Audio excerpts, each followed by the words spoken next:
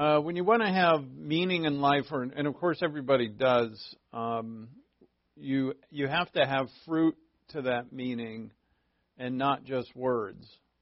People search for the meaning of life, and even if they think they know the meaning of life, if you have no fruit to that meaning, then your life means nothing. One of the examples of this is Mary and Martha in the Gospels. Martha is very famous for this, being worried and bothered about too many things. That's what the Lord said to her, Martha, Martha. Now, you got to love how he says her name twice. It really means in that culture an emphasis on her. You're so worried and bothered about so many things. And Mary, her sister, who wasn't helping out with things around the house, but not that because she was lazy, it was because the Lord was there teaching, and she sat at his feet and listened. And so Mary was concerned about the Lord. She was concerned about the word that was coming from the Lord, and in her mind, the other stuff could wait, and that's precisely right. Martha and Mary are both believers, and Martha had a much harder time than Mary disentangling herself from the affairs of life. And all of us have to do that. It's not that we don't take care of them. I know Mary was not some lazy woman. It's just that she had her priorities right. And all of us have to have our priorities right because we're in a world in which there is a very real purpose to rob our lives of the true meaning that they're supposed to have.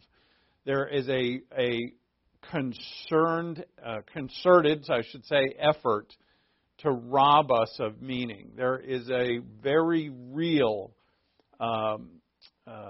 purpose and plan to take from us that which we should experience, to infect us, to contaminate us with things that are not important.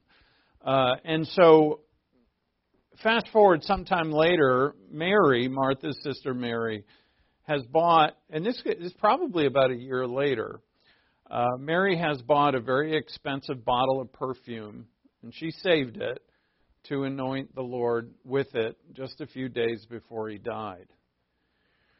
And this, this perfume, anybody could have done that. Anybody could have saved up their money even if they were poor. Certainly a rich person could have easily just bought it and used it on the Lord.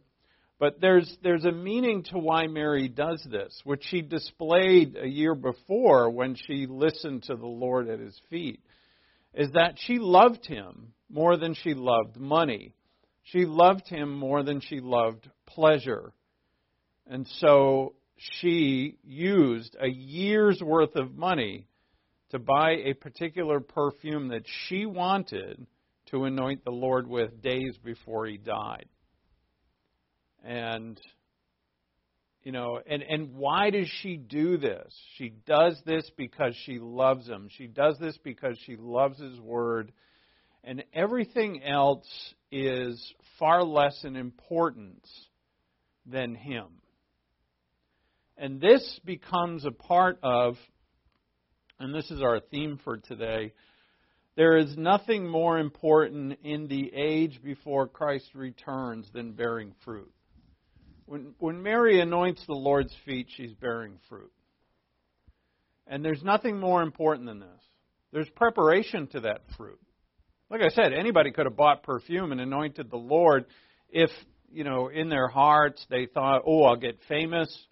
As Jesus said it, that this act that Mary did for him would be known through the ages, and it is. But say somebody did that, and they say, I'll be famous, or I'm doing it because the people are going to think I'm great, or I'm humble, or whatever. And that's just the world in disguise. That's the contamination of pride, the contamination of self-interest. And Mary didn't have that. And all of those years of loving the Lord culminates in that. And so her fruit comes from good soil. And that's what we're going to look at today. There's nothing more important in this age than bearing fruit And this is what I mean this age, I mean before Christ comes back. And He's going to relate that to us today. So, let's open up in prayer. We'll go to Matthew 13. And then we'll turn later to our main passage. Go to Matthew 13. And let's pray. Let's ask God to reveal to us the reality of the age that we're in, the reality of the importance of fruit bearing, the importance of our decisions and what we do on a day-by-day basis. Each of us is so important that we do, and we do because we understand. So we turn to His Word today, and let's pray.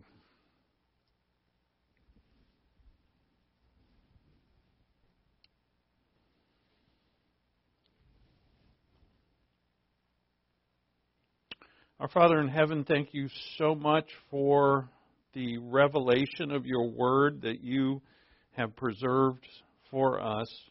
You have made us new through Jesus Christ our Lord. You have blessed us with the results of salvation, eternal life. The fact that we can call ourselves your children, that we can learn of you.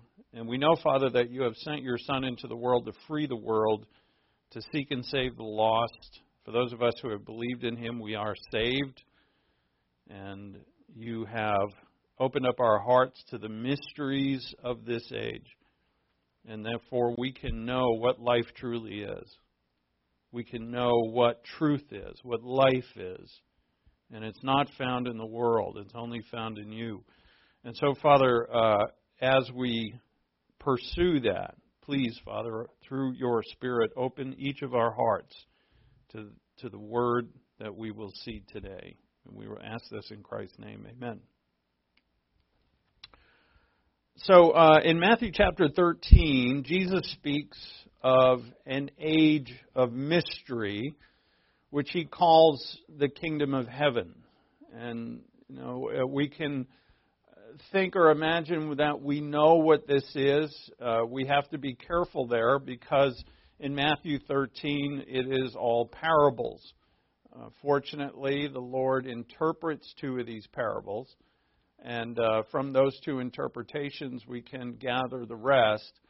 And there's a lot of difference of opinion on what these parables mean. It makes sense. That, because parables are full of imagery, and people can, interpret images the way that they think they should be, and some people have preconceived notions, and so they interpret them that way.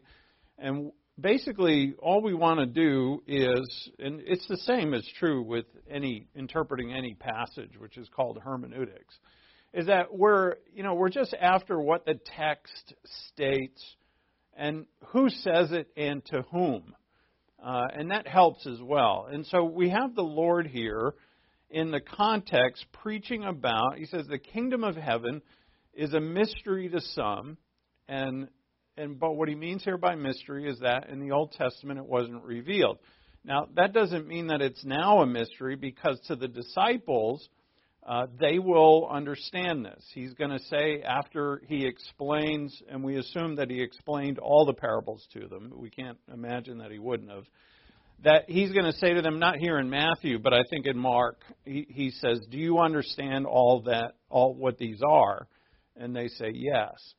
And therefore He would have explained them to them.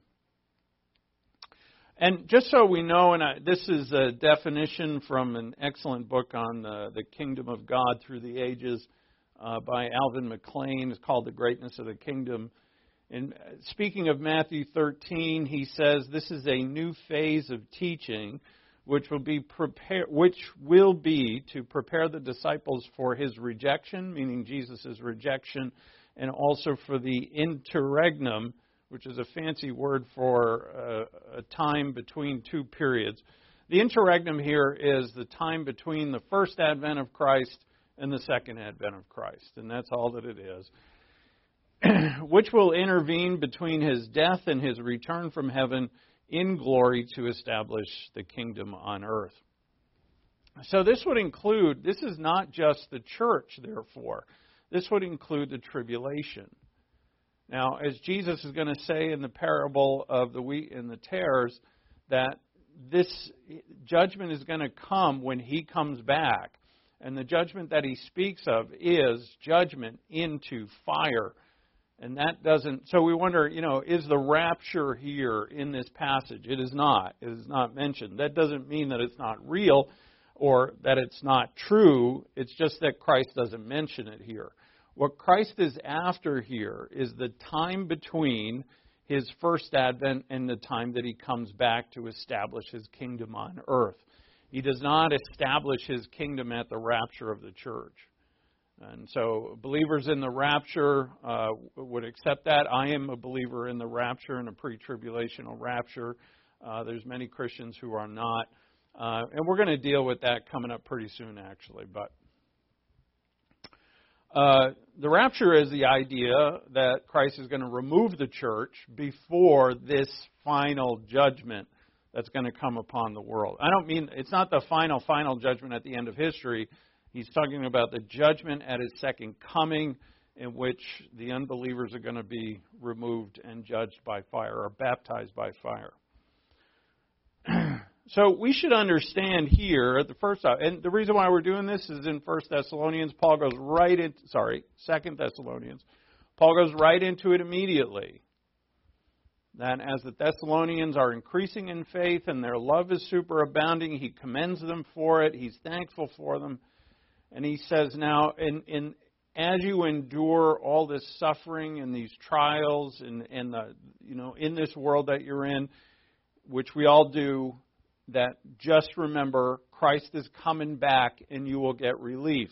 And Christ is going, all the people who are hurting you and causing trouble for you and persecuting you are all going to be judged by Christ when he returns. And so Paul's going to say, and he builds on that, and then he says, now until that time, walk in a manner worthy of your calling. And going back to, what this age is about, or as the Lord states for us here, is that this is going to be an age of conflict. And this is promised. When are things going to get better? When are the politicians going to wisen up? It's not going to happen. Like ever. Here and there you see pockets of, in history, you see pockets of fairness and freedom. In our nation, I think we had the best pocket, if we call it a pocket, we had the best pocket of that in the history of mankind for a while. But it never lasts. We think we can get it back. It ain't going to come back, in my opinion. But I'm sure it ain't. And that, it's why is that? Well, the Lord's going to describe it here. There's all kinds of problems with the human race in our world. And those problems are not going to stop. In the midst of those problems are little pockets. There's pockets again. Why am I saying that word? In the midst of those problems, there are individual people, and I would say pockets, meaning individuals who have gathered together to make true churches. Not just a place of gathering where people play bingo. I don't know if people play bingo in church anymore, but, I'm not talking about just gathering places where people are not truly worshiping Christ, but people who have gathered together who are worshiping Christ. And why do they do that? Because they're good soil, meaning they're of a certain type. They're faithful, they have faith, they have love, they have hope, like Paul describes of the Thessalonians, and they bear fruit. And so in the midst of a crazy world, which Christ says it's going to be crazy until I come back, and I'm going to make it right, but it ain't going to be right until I come back, that you can be a garden. A garden that I have cultivated. And in the midst of this, right, have you ever seen pictures of where they have, they start gardens or something in the middle of a broken down neighborhood, like in Detroit or something. or in a bad neighborhood, and it's all run-down buildings with plywood on the windows, and it's gray and it's dirty, and someone starts a garden. It stands out, right? And that's what God wants us to be. We're designed for it. But what we are looking at here, and we'll see, is something called eschatology. It comes from the Greek word eschatos, which means last. And so this is a study of the last days.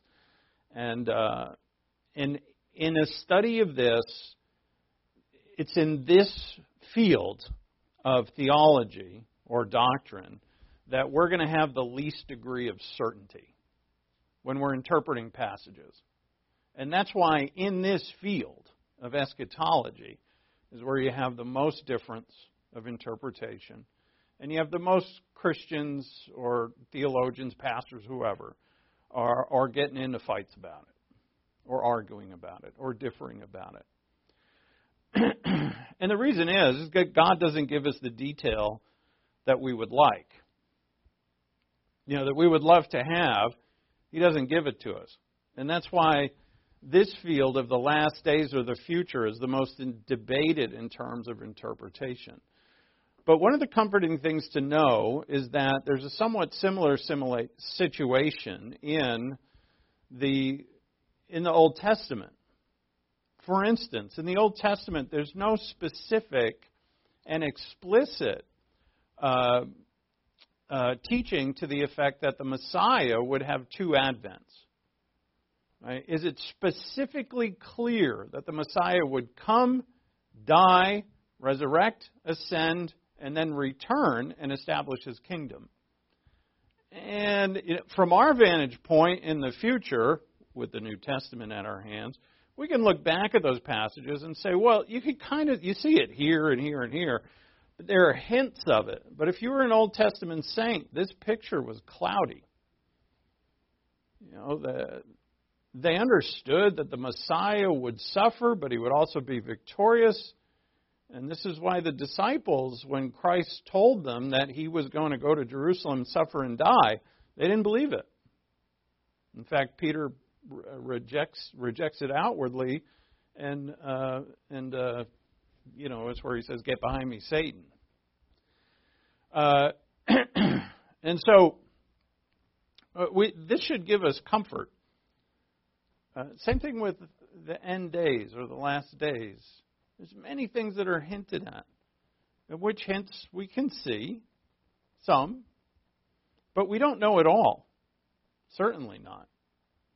And that's why there's great differences. What is foggy now, though? So, once in this age, we can look back at what was prophesied and go, well, of course. There's a breaking point, and for instance, in Isaiah 61, where the Lord this is what He speaks of from the synagogue in His first message in Luke 4. He's saying that, I'm going to free the captives, I'm going to give sight to the blind.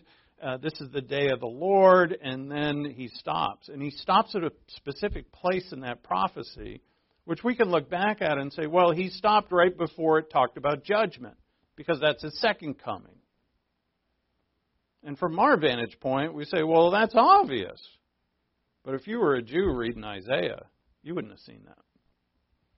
You would have rolled right from salvation to judgment. It's in one line.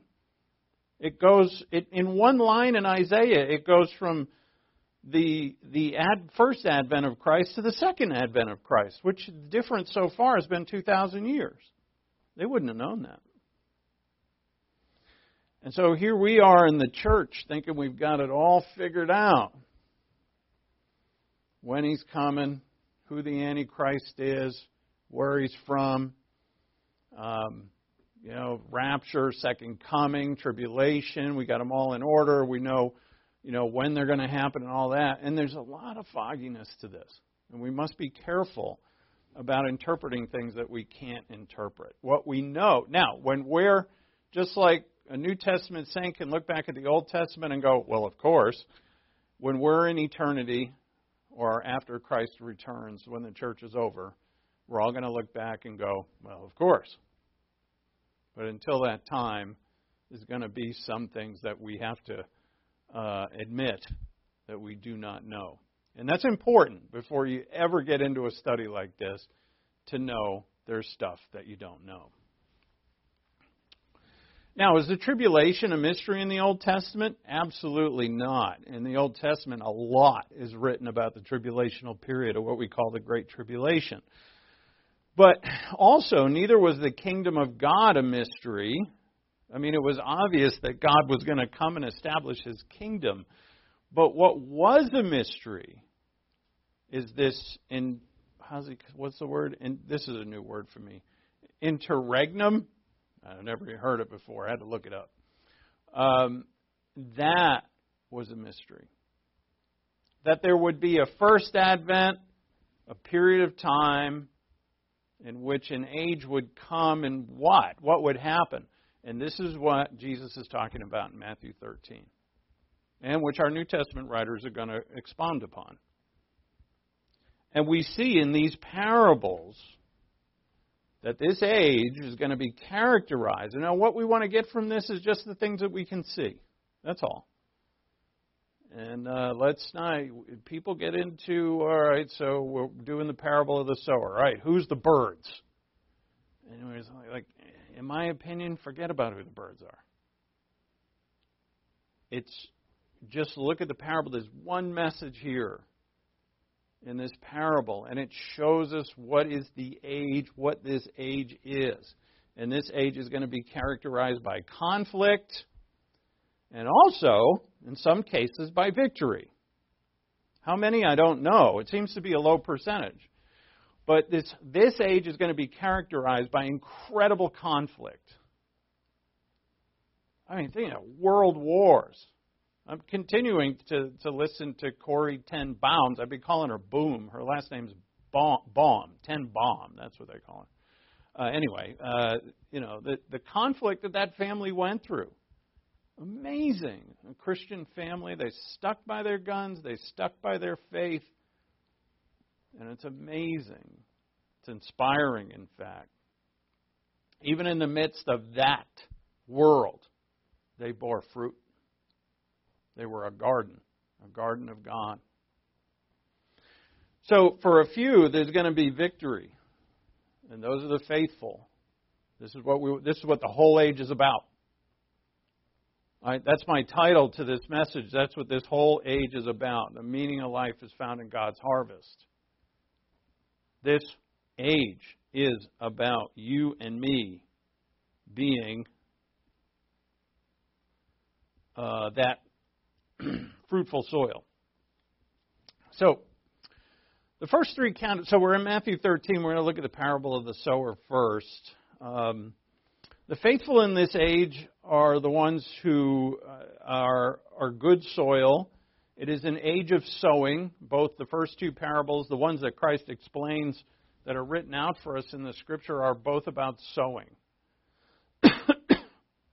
And it is the fruit of the Spirit in which the faithful are committed to the obedience of God, to the obedience of His commandments. And I must say, and I always say this, of all God's will, not just some, but all. Those who are fruitful do not choose to do some of God's will and neglect other parts of it. The parts that you neglect, now I'm not saying sinlessness, right? I'm talking about commitment. The parts that any Christian rejects of God's will, in other words, they willfully are going to give themselves to sin in certain areas, those are areas of contamination, which is going to make their soil unfruitful. It's not, God didn't ask us to be sinless. He asked us to be faithfully committed to Him in every area of life. And I know that's hard for all of us. And it's hard for us to admit that. You know, I was under teaching for a while in which, it didn't matter. It didn't matter how committed you were, just that you kept hearing God's word and confessing your sin. That's all you had to do. Your commitment didn't matter. And I thought that would work. It doesn't work. You've got to be committed. That's faith. It's faith in every aspect of God's will. So in the first three, there's four categories in the parable of the sower. This is what Christ says about the parable of the sower in Mark 4:13. When they ask him to interpret it, he says, "Do you not understand this parable? How will you understand all the parables?" And therefore, it's vital for us to understand the first one, because from that, as Jesus states here, or intimates, that from it we will understand the rest of the parables. So he says in verse 18, "Hear then the parable of the sower. When anyone hears the word of the kingdom and does not understand it, the evil one comes and snatches away what has been sown in his heart. This is the one on whom the seed was sown beside the road." So here we're reading his interpretation of it. So who are the birds that snatch it away? Well, it's the evil one. That becomes clear. The one on whom the seed was sown on the rocky places, this is the man who hears the word and immediately receives it with joy. Yet he has no firm root in himself, but is only temporary. And when affliction and persecution arises because of the word, immediately he falls away. And the one on whom the seed was sown among the thorns, this is the man who hears the word, and the worry of the world and the deceitfulness of riches, deceitfulness of wealth, choke the word, and it becomes unfruitful. And the one on whom the seed was sown on the good soil, this is the man who hears the word and understands it, who indeed bears fruit and brings forth, some 100-fold, some 60, some 30. Now, I've read some ideas about what that 160-30 means. One guy that I respect very much says that he believes that as time would go on in the church, that there'd be less and less fruit produced. It's a nice stab at it, but again, how could you know that your interpretation would be absolutely correct? So this is what this age is about. Right? It's an age of sowing. It's God sowing His Word. The seed is the Word of God. That becomes clear. And there's a devil. There's an adversary who is not. It's not that God is not in control of this adversary, the devil, the evil one. Of course He is. God has purposely done this. But of course He's not causing sin, and He's not causing Satan to do what he does. But God has purposely done this. And this we must fully understand, so that when we look at a messed up world that is causing us problems, we must understand that God has designed it. We should not complain against what God has done. All right, so hence God says, be thankful for everything. That was 1 Thessalonians 5. Give thanks for all things. Pray at all times. Pray without ceasing. So this is what this age is about. And we're in the midst of a world that wants to contaminate the soil. And the devil's behind this. He's the God of this world, as Christ said. So did Paul write this, 2 Corinthians 4:4. Jesus said it in John 12, that the devil is the God of this world. He has power. He has ability. In Ephesians 6, he's the prince and the power of the air. In Ephesians 2 as well. And that's Ephesians 2. In Ephesians 6, he prowls about. That's 1 Peter 5. The armor of God passage where there's the constant schemes of the devil who are trying to get at us, right? So these schemes, this prince of the power of the air, the one roaming about seeking someone to devour, this is the evil one who is throughout this world trying to contaminate your soil. And how is he going to contaminate it? Well, think of the things that are not mentioned here about this age. Governments. They're not here. What kind of government? Constitutional republic, monarchy, oligarchy, tyranny, whatever. It's not here. Kingdoms are not here. Banking systems are not here. The global economy, presidential elections. They're not important. But yet people get absorbed in them. Neither is the price of groceries or gas.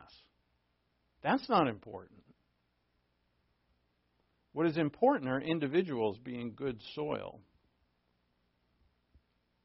God is going to allow, and He has, to allow things to test us. As we've seen so many times, that we should rejoice in our testing because it increases our faith as we go through various tests. This produces in us endurance. James 1:2. So what's important are individuals being good soil. Those who are good soil will come together in churches and be lights to the world. Because when you're good soil, you know the value of agape love and fellowship of the body in which you use your spiritual gift to serve one another and glorify God. So don't be like Martha. Right? What's her issue? She's still absorbed and bothered by the affairs of the world. She can take care of that stuff later. It's not that we're not going to take care of it. It's just that there are things that are far more important. And if we have those priorities straight, then we won't be worried and bothered about the affairs of this world. We'll also understand that God has purposed this. So who am I to try and control it? I'm not saying change it. If we have the right to change things to make life better, we should.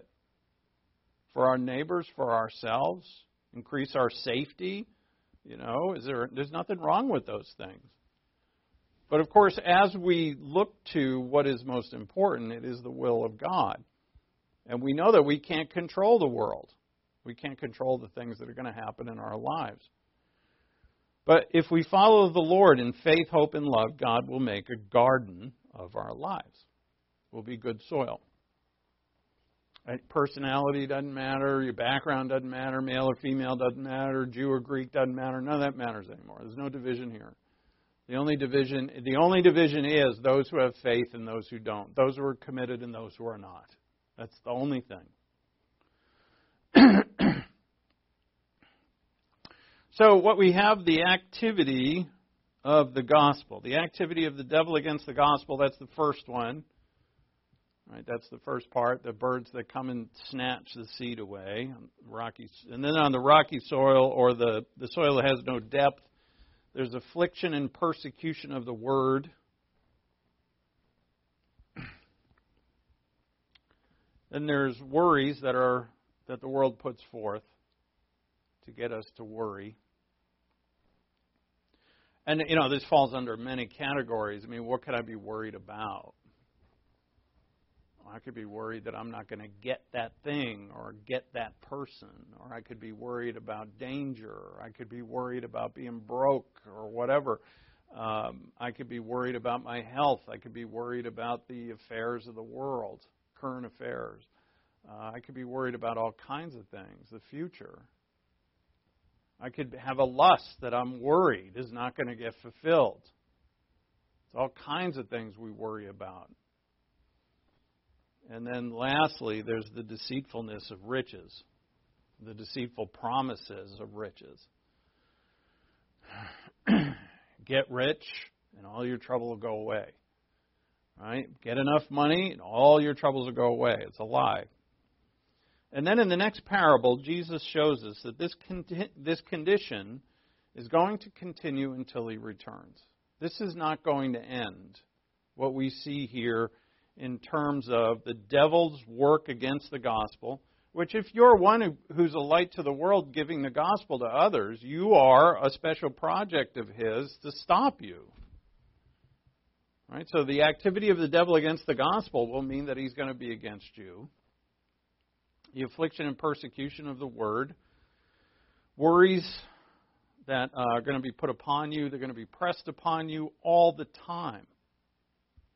And the deceitful promise of riches or wealth.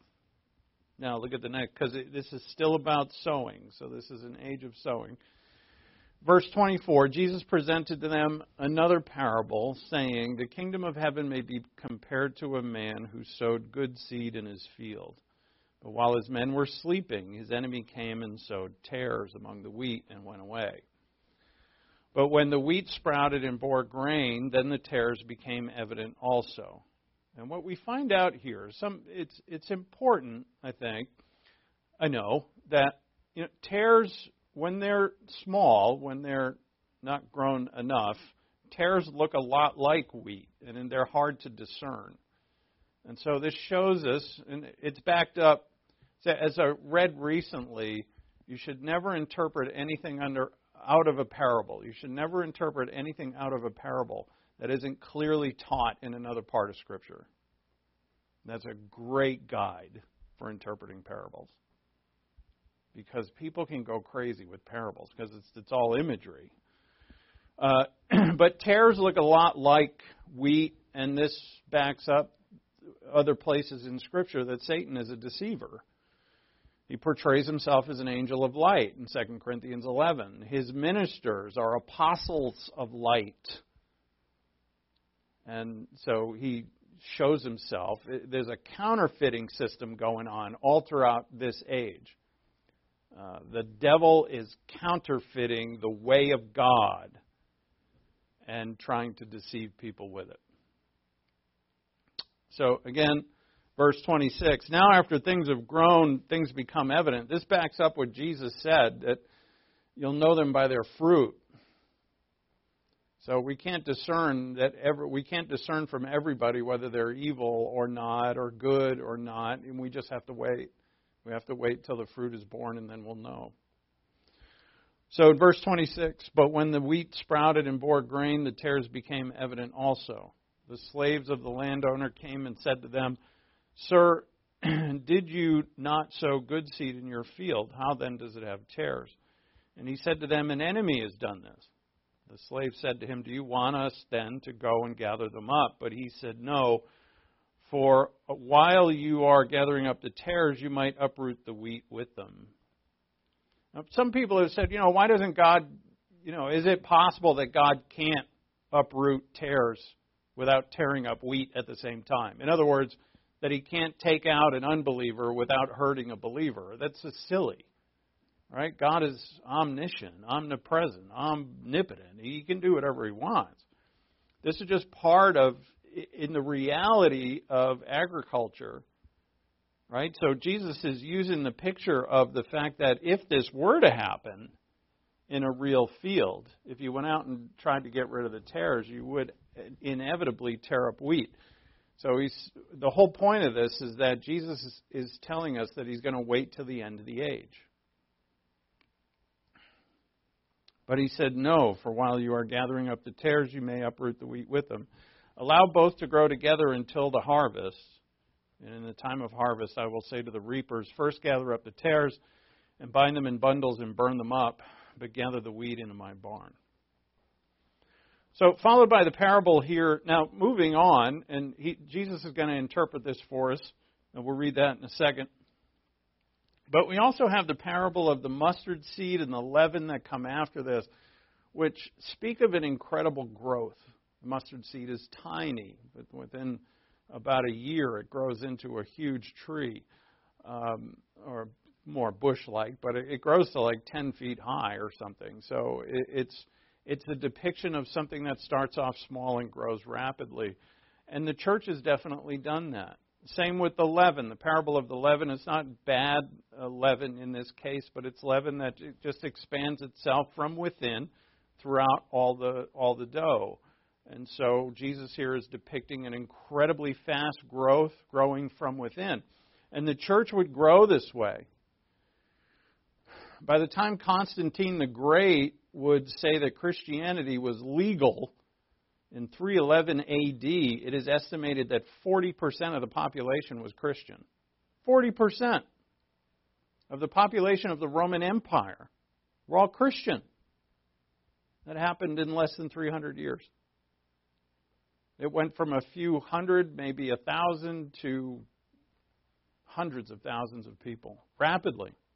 But it also increased here because this kingdom that Jesus is speaking about has wheat and tares, isn't it? The Lord's field here, which has been contaminated by tares, looks like the whole world. And the population of the world has greatly increased. So the number of tares have increased as well as the members of the church.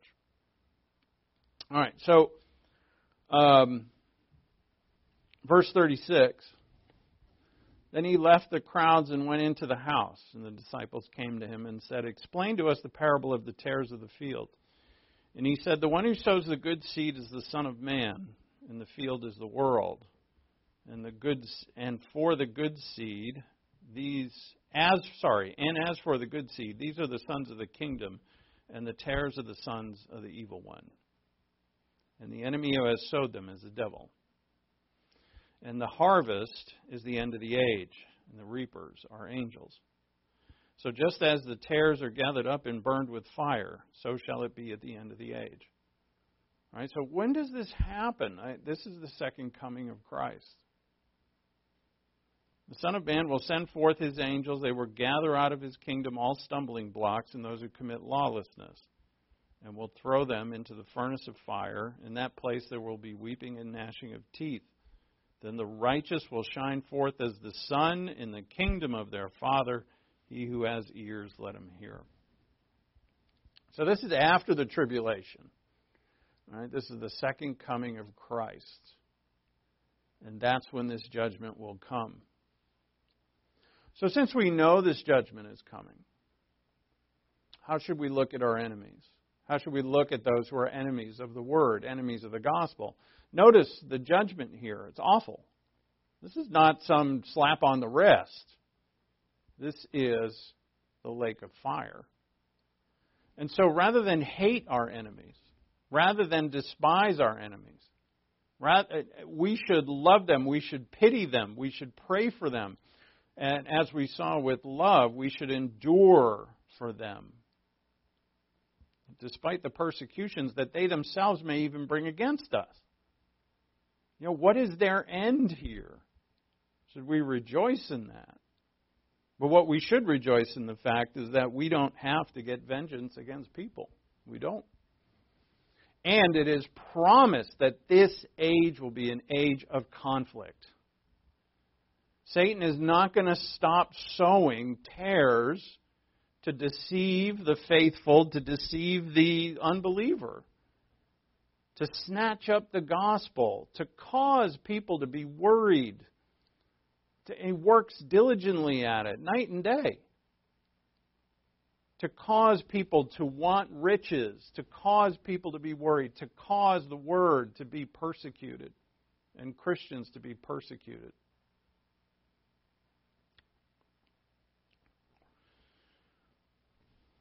So go to 2 Thessalonians chapter 1. Now, we could roll into the other parables, but time does not allow. We will. We'll get back to them. We have in these parables, too, the fact that God is going to preserve the church. That's likely the pearl of great prize is the church. Also, that God is going to preserve Israel. Israel survives this age. Right? And you see all the anti-Semitism, the Holocaust, all of that's been designed. You say, why this little group of people? They're less than 1% of the population of the world. Why would they be so persecuted everywhere? And that's because of this. Satan is sowing, and he has been sowing. He wants to destroy Israel. And Jesus says, I'm going to preserve them through this age while he's not even here. And he's going to use the church, he's going to use Christians to do it, but he's going to do it in many ways, not just through Christians. So in the midst of this age, we are to be those who bear fruit. 2 Thessalonians 1:3, we ought always to give thanks to God for you, brethren, as is only fitting, because your faith is greatly enlarged, and the love of each one of you toward one another grows even greater. All right? This is their fruit. I can't stress it enough. They've been saved for a few months. They have fruit already. They're good soil, these Thessalonians. Right? The Corinthians are like the saddest soil there was, right? Like they're saved, but they're growing nothing. Because their soil was all contaminated with selfishness, with lust, with immorality. with strife, with jealousy, with no love. You know, what are the things that are going to be the fertilizer for this soil? Is our faith. It's just what they have here. They have faith, they have love, they have hope. Their faith looks to the future and trusts the Lord, so they look to the future with joy. And even though, look at verse 4, therefore we ourselves speak proudly of you among the churches of God for your perseverance and faith in the midst of all your persecutions and afflictions with which you endure. And they do. Paul is privy to this. He knows this. He's not just guessing. He has the eyewitness account of Timothy that he sent to them to get a report to see how they were doing. He knew what was happening there. And he knew, he's writing this from Corinth, he knew what they were going through. And he said, you've done it so well in the midst of this persecution that we actually boast. Speak proudly is a word for boasting. They boast of you among the churches of God. That you should see what those Thessalonians are doing. He's using them as an example to other Christians, to other churches. And notice the affliction. Why the affliction? Jesus promised us it would be this way. Yeah, we say, why the affliction? We can say, well, people are dumb. People don't get it. They reject the Lord, all of that. And that's all true. But really, the ultimate reason is God has designed it this way. And I don't know how to untangle that knot with the sovereign will of God and the free will of man. When God wills all men to be saved and come to a full knowledge of the truth and all of that, I can't untangle that. Nobody can. But what we do know is that God has purposely done this. So when you see...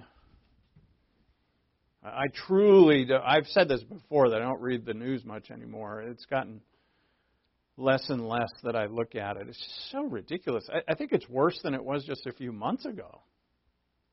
You know, when I just poke around at some of the sites that I used to read, and, you know, it's just bizarre. But, so life in this age, between his advents, are just the way Christ said it would be. Right? As Paul is writing to the Thessalonians here, it's, say, roughly about 15 years after Christ spoke those parables. And it is just what he said it would be. And it happened rapidly. Right? Just really early on in the church, the persecution comes right away. So during this age, the behavior, while judgment is in the future, during this age, judgment is in the future, and the behavior of the flesh is proof that God's coming judgment is righteous. Right? When we wonder, you know, when God is going to judge sin and evil, is it just? I mean, is evil really all that bad? And as we get older and more experienced and we start to see the world around us, we've seen the effects of sin and evil in our own lives, correct? That's probably where we know it most. How it has hurt us. How we've hurt others. By our own sin. And with that experience, we would say, well, you know, is the judgment of God on sin proper? And it most definitely is. Now, we know all sin has been judged on the cross, but God does speak here of the unbeliever, the ones who do not obey the gospel, who don't believe in the gospel, who don't know God. And in multiple places throughout the Scripture, he speaks of them in terms of their sin. And in this case, it's the fact that they're persecuting those who are following the Word of God, and for no other reason. Right? These Thessalonian believers who are being persecuted are the neighbors and brothers and sisters and aunts and uncles, cousins. Well, you know, I'm not going to run through the whole family tree here, but you know, they're relatives and friends and neighbors of people that they got along with smashingly before. What's the difference? Are they like horrible people now? They're better than they've ever been. Now, it was actually, when Christianity became legal in the Roman Empire after multiple persecutions against the church, the emperors and others who wanted to, consider what Christians, should they be allowed to worship the way that they do, one thing that they knew is that Christians made good citizens. Right? They didn't rebel. They took the words of Paul, obey the king. They took it seriously. In Romans 13, fear God, obey the king. They did. The Romans were like, they're not that bad. They were far better. They didn't rebel. They followed the law.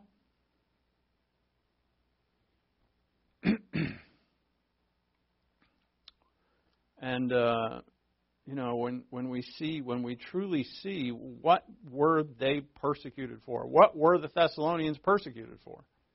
Just being Christian. And so verse 5, 2 Thessalonians 1:5, this is plain indication. This word plain indication means proof. The Greek word means proof. This, what's this is the work of evil against them. This is a plain indication or proof of God's righteous judgment, so that you will be considered worthy of the kingdom of God, for which indeed you are suffering. What are you suffering for? The kingdom of God. This is exactly what Jesus said would happen. The kingdom of God would be persecuted. And what Paul here now in verses 5 through 10 is going to explain to them and comfort them with is that judgment comes at the end of this age. And that's Michelangelo's painting in the Sistine Chapel about the Last Judgment. I remember I read about this painting some time ago, and sorry I didn't bone up on it, but there you have it. You can't really see it all that well from this distance anyway. But there's a lot going on. There's saints being saved. There's those being judged. They don't look so good. There's a guy at the bottom with a boat where he's taking the doomed, across the, I forget the name of the river. It's not the Styx. That's a wrong religion. But, it's, and off they're going to. You could check it out. Go online. It's a brilliant, brilliant painting. It is not. It's not the one that he painted. There was a painting in the Sistine Chapel that Michelangelo did that later on they went around and painted underwear on all the naked people because they did. This is true. They got some guy to paint underwear on to cover up all their naughty bits. So there you have it.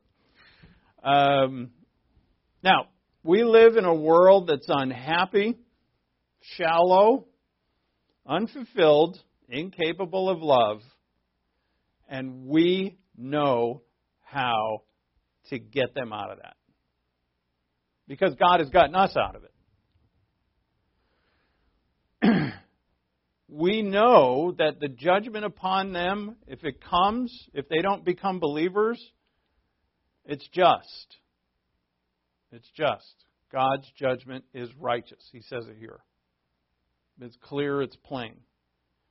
But Christ told us, you're the light of the world. Now, you can see so much more clearly if you see this as this age of sowing in which there's the devil doing his thing and trying to deceive and trying to infect people's hearts with sin and with evil, and people are. They're infected by it. We've all been infected by it. And Christ has set us free. We're the light of the world.